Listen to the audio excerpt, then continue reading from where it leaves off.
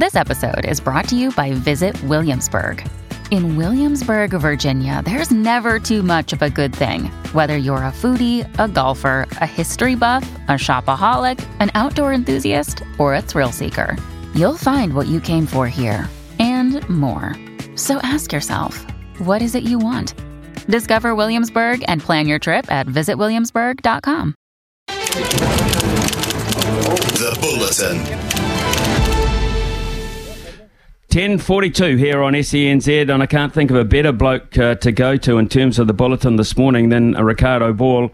On the day that the FIFA World Cup is launched here in Auckland, and the football ferns are up against a very formidable Norway. So, Riccardo, we can't paper over the cracks. Good morning again to you. This is a tough start for the football ferns. Yeah, very tough start, Smithy. Thanks. It's the 12th in the world, the Norwegians, and they're not there for no reason. They've got an excellent spine. They've got players who play in defence and midfield at Arsenal, who are one of the top teams in the WSL, which is one of the best women's leagues in the world. And then they've got one Ade Hegerberg up front, who plays for Lyon. And I think the stats, something like 158 goals in 135 games for her club. She's the first woman to ever win the female Ballon d'Or as well. Absolute superstar, and yeah, football fans have got their work cut out tonight. Do we know, have we finalised our lineup? If not, what are you expecting? We haven't. They don't. Well, I mean, let me clarify that. Yitka probably has, but we don't know it yet. In football, it's a bit different to say rugby or cricket. They don't actually release the teams until about an hour and a half until kickoff. So that'll we'll find that out probably around 6 o'clock tonight. But I would expect you will see Vic Eston in goal, the Glasgow Rangers keeper. You'll have Rebecca Stott in front of her, who's been playing her football at Brighton and Hove Albion and previously, and also played over in Melbourne in the Women's A-League as well. CJ Bott, she's a very good player, one of our better defenders. I expect Ali Riley, obviously our captain, will be one of our fullbacks as well, possibly Michaela Foster on the left. And then Rhea Percival, great to have her back. She's so key to what this New Zealand team does. She sits in front of the defence, anchors the midfield, kind of quarterbacks it a little bit. Very good player, really important to have her back. And then up front, I think you'll expect to see Hannah Wilkinson with Olivia Chance, who plays for Celtic. Maybe a Paige Satchel for a bit of extra pace on the other wing, and then probably a couple of real workers like Betsy Hassett in the middle alongside Rhea Percival. So yeah, it work cut out as you say, but it's a pretty solid, pretty experienced football ferns team. Right, let's look at our attack force. You mentioned Hannah Wilkinson there as probably the Chris Wood type role in that sense. How are we going to get goals in this tournament? Well, that's the key, right, is getting goals, because we haven't scored a lot. I mean, until we beat Vietnam 2-0 recently, I think we'd only scored 2 in our last 10, which isn't great. And that said, a lot of those games Hannah Wilkinson wasn't available for. She's had been dealing with some injury issues and things, so it is good to have her, as you say, the Chris Wood type figure, a traditional number 9. She's big, she's reasonably quick, she's a solid presence. So I think really key is trying to get in behind the fullbacks of this Norwegian team and get crosses in. Olivia Chance plays as a 10 or a winger on the left for Celtic in the Scottish Premier League, and she's a very good player, probably our most creative playmaker.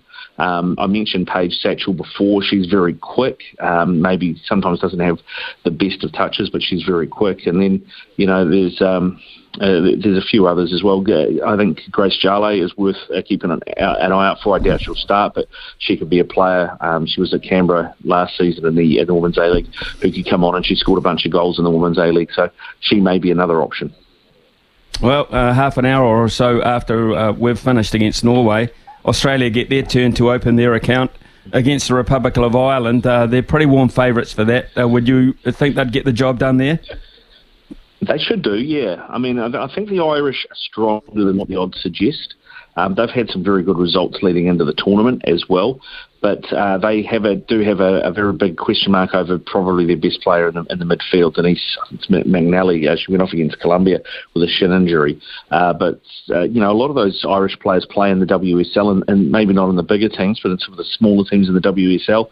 So they play at a good level week in, week out. And the other thing that they've done is the Irish have found 5 American players who play in the American system who have got Irish parentage or grandparentage and are eligible to play for the Irish. So they've brought those 5 players in, which just gives them a bit more solidity.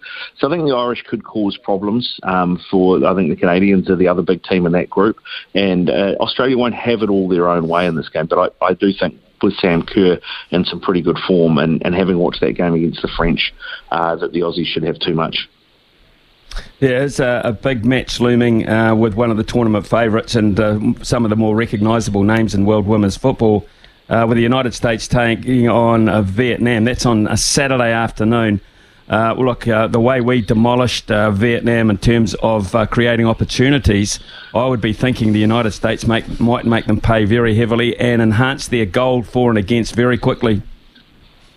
Yeah, 100%, Smithy, 100%. And I know you like a dabble. Get on Alex Morgan. She's the US captain now at this World Cup. She's one of the best female players in the world. I expect her to get an absolute hatful in that game. So I mean, if you're looking at options, have a look and see what she's paying for a hat trick in this game, because I think you're right. I think Vietnam in that game showed against New Zealand showed that they're really going to be up against it in their group, particularly against the US. I mean, the US team in recent times, I think, have beaten the Football Ferns 4 and 5-0. So if they're doing that to the Football Ferns, and the Football Ferns have in turn done that to Vietnam, I think you could suggest potentially even double figures. Gianni Infantino coming out yesterday. He's FIFA president, of course, probably the most influential job in sport in the world, coming out yesterday to say, we need you, we want you, to New Zealand fans. Do you think we'll pick up the hint here? Do you think we'll support this well nationwide? I think so, yeah. I mean, it's interesting that Christchurch didn't get any games, but I think that's down to their stadiums at. So Dunedin, as a result of that, have got games, and I know that the Swiss have been doing a lot in the support.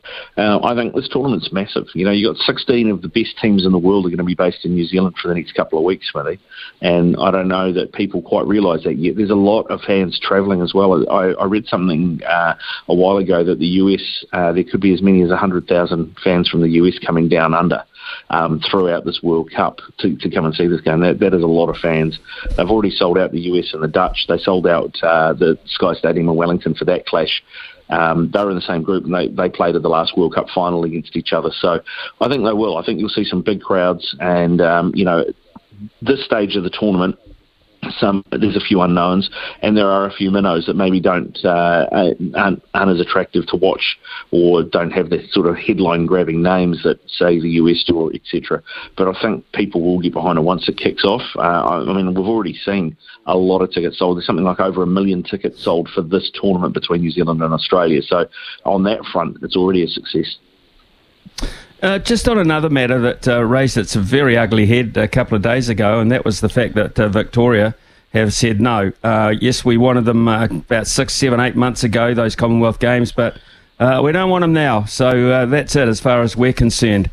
Any hope for 2026 anywhere? I mean, Christchurch, very optimistic, aren't they, if the Mayor and co are thinking about that?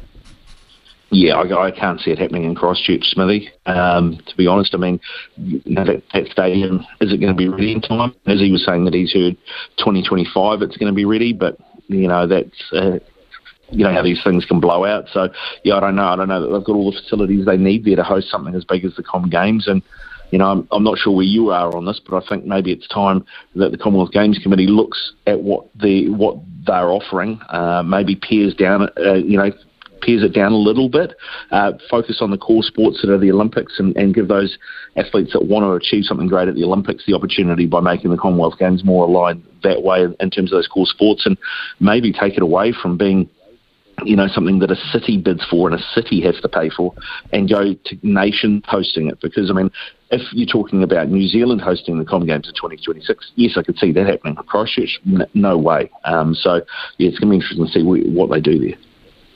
Yeah, very, very interesting, actually. I hope it eventuates, and I hope it doesn't die a sort of an unnatural death. We had Peter Fitzsimons on yesterday, and he said he fears for it. A lot of people have said the same thing, but when it's on, and when the athletes are involved, and when the silver fern and the black singlet or whatever is prominent, I mean, we're all in behind it so much that, it's just the every 4-year factor, and because it's obviously second fiddle to the Olympics. But there's still a place for it for us, because I believe, on that kind of stage, we excel more, obviously, than we're going to at the Olympics. Really important for our athletes as well. They don't have this massive gap, which is almost, career-ending. Yeah, it's really interesting, Smithy, that the way that Victoria approach it, because they tried to take it to country Victoria, right, rural Victoria, but it wasn't that long ago that Melbourne held the games, and they've got infrastructure there, so I don't know why they're not talking about that.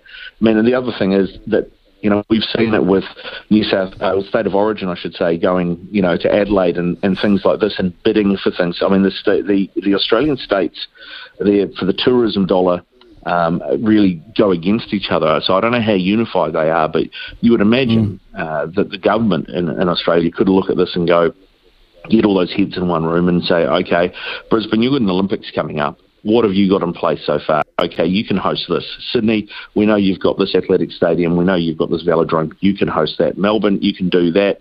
Adelaide, Perth, whatever, Gold Coast. And they look at trying to host it as a country and just put the events around the country, because I think, with Victoria having won the bidding and accepted the bidding, then, the buck does stop with Australia to some point. And it'll be interesting to see what they do beyond 2026. I don't know about you, Smithy, but there was one person I saw a little while ago talking about, let's look at the biggest countries in the Commonwealth. Let's look at, say, Canada. Let's look at India. Let's look at the UK. Let's look at Australia.